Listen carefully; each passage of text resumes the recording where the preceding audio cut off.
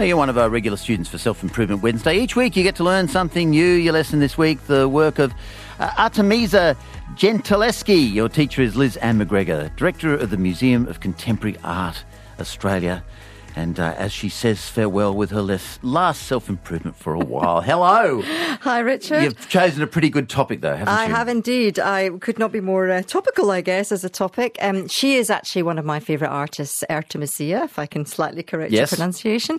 I studied 17th century Baroque Italian painting. That is the kind of painting that's very exuberant, over the top, uses a lot of contrast, very hyper-realistic, amazing scenes. And Artemisia is one of the few women who we know of from that period. So very important to young historians like I was studying this, looking at it and suddenly realising women made extraordinary powerful art.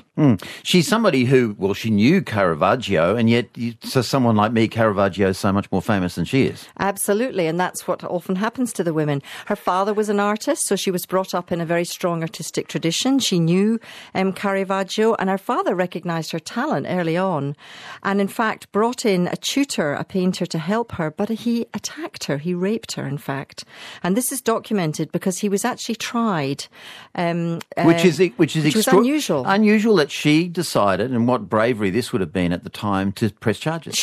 Her father pressed charges, and she went on the witness stand, and it is all recorded from the time.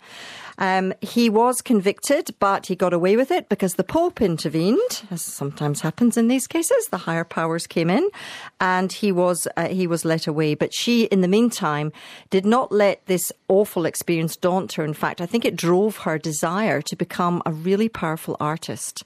And some of her works really show that politics and have been interpreted by a lot of feminist art historians as doing just that, looking at the way that men look at women and how you can portray women doing sometimes quite powerful and unpleasant things like chopping the heads off generals. It's so interesting with a lot of the subjects from this time. You'll see one story from the Bible painted by different people in different ways. One example is Susanna and the Elders. It's quite a common painting, and yet she does it in a particular way. It's an extraordinary painting. I mean, I remember seeing these paintings when I was studying, and the men are usually at a distance. The story is the men are spying on this beautiful woman who's bathing, and it can be quite innocuous, but actually in her work, those men are leering. There is no doubt about it. They're lascivious. They're leaning over. There's a sense of dismay about it. You can sense her unease. It's actually an extraordinary depiction. And I've thought a lot about these works. Are we putting a lens of now onto them? But I remember the shock when I saw them myself as a young art historian, like looking at these works and finding them feeling really uncomfortable and realising there was something wrong long before we started talking about the kinds of issues we're addressing today in our society. Informed by her own experience, like lots of great art. She gets married again, or she gets married, doesn't she? And she moves to Florence. Yes, there's a very interesting tension in her story. On the one hand, her father does arrange this marriage for her to another artist, but she does manage to pursue her career, and she in fact has the Cosimo de' Medici, the Grand Duke of Tuscany, as one of her patrons, and she was accepted into the prestigious Accademia dell'Arte del Disegno, the Academy of Arts and Drawing, and that gave her the ability to purchase her own artistic supplies. Just think about that. As a woman, she was not actually allowed to buy art materials until she was accepted as a member of this academy, and she was able to sign her own contracts, but her husband still had to give her permission. So she's pushed it quite a long way, but not as far as you might like if you think about it. We've been talking about female rage and fury so much this week, and it seems we are again. You mentioned beheading, and this is one of the most iconic works, isn't it? So Judith beheading Holofernes is an Old Testament story, the assassination of an Assyrian general, Holofernes, by the Israelite heroine Judith, and the interesting thing about it is her maid is colluding with her in this, and they actually are, it's very violent. They're actually hacking the head off this man as he slept in a drunken stupor. There is an insinuation that perhaps he had molested them in some way, but ultimately it's about the violence of that revenge.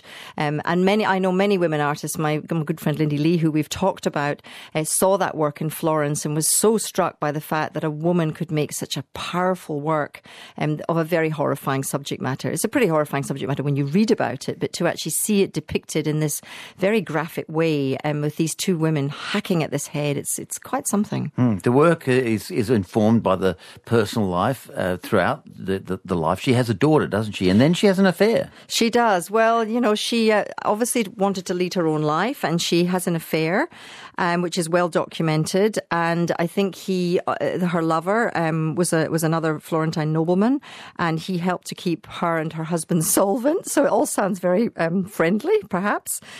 She went to Rome. She travelled around quite a bit with her daughter, and the husband disappears at this point. We don't quite know what happened to him. She's continuing her art studies, continuing to make extraordinary paintings. She moves to Naples, which of course is where Caravaggio was originally from. And then she was invited to England to the court of Charles I. Her father had been a court painter, so she's following in his footsteps. And she really introduced the 17th century Baroque style, the Caravaggio style, to England, and was incredibly influential in doing that. Yeah, she stays in England for some time, but finally we're not quite sure when she goes back to maybe Naples? No, we think she stayed in London for a couple of years. She made a very interesting series of self-portraits of herself as an artist, which again was quite revolutionary for the times. And so she had this really exceptional career. She defied expectations. She led her own life very much. She put the awfulness of what had happened to her as a young woman behind her. And she's really recently been rediscovered. She wasn't that well known.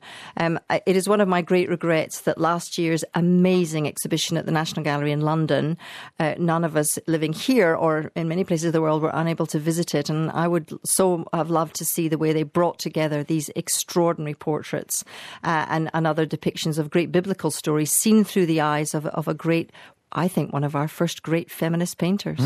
And so interesting that she seems quite well known in her own age, and then she seems quite well known now, but then there's a dark ages for her. There's a long gap before she gets rediscovered, as it were. And I think it's interesting. I think back to my own time as an art historian, and I don't think I really noticed that we were only looking at work by men until I came across Artemisia. And when you come across a woman, you go, well, where are all the others, And of course, we have our very own Germaine Greer to thank for that extraordinary book she wrote about the way that women were in art history made invisible. So I'm sure there are a lot more out there, but I'm just very happy that we have Artemisia to look back to. Well, when you go to Scotland to see your mum, you might be able to see a bit of her art too.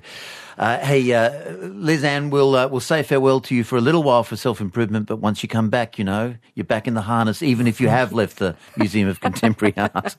I'll look forward to that, Richard. We love your lessons. There you go. Thank you. Liz Anne McGregor, who has announced her retirement, of course, as the director of the Museum of Contemporary Art. She's going back to see her aged mum in Scotland, but then coming back to Sydney, where we will press her into service again. You just heard her agree, I think. You can, of course, catch up with her lesson again online, abc.net.au/Sydney. Next week, Dr. Hugh Griffiths, Chair of English at the University of Sydney. He'll be delving into Shakespeare's Hamlet.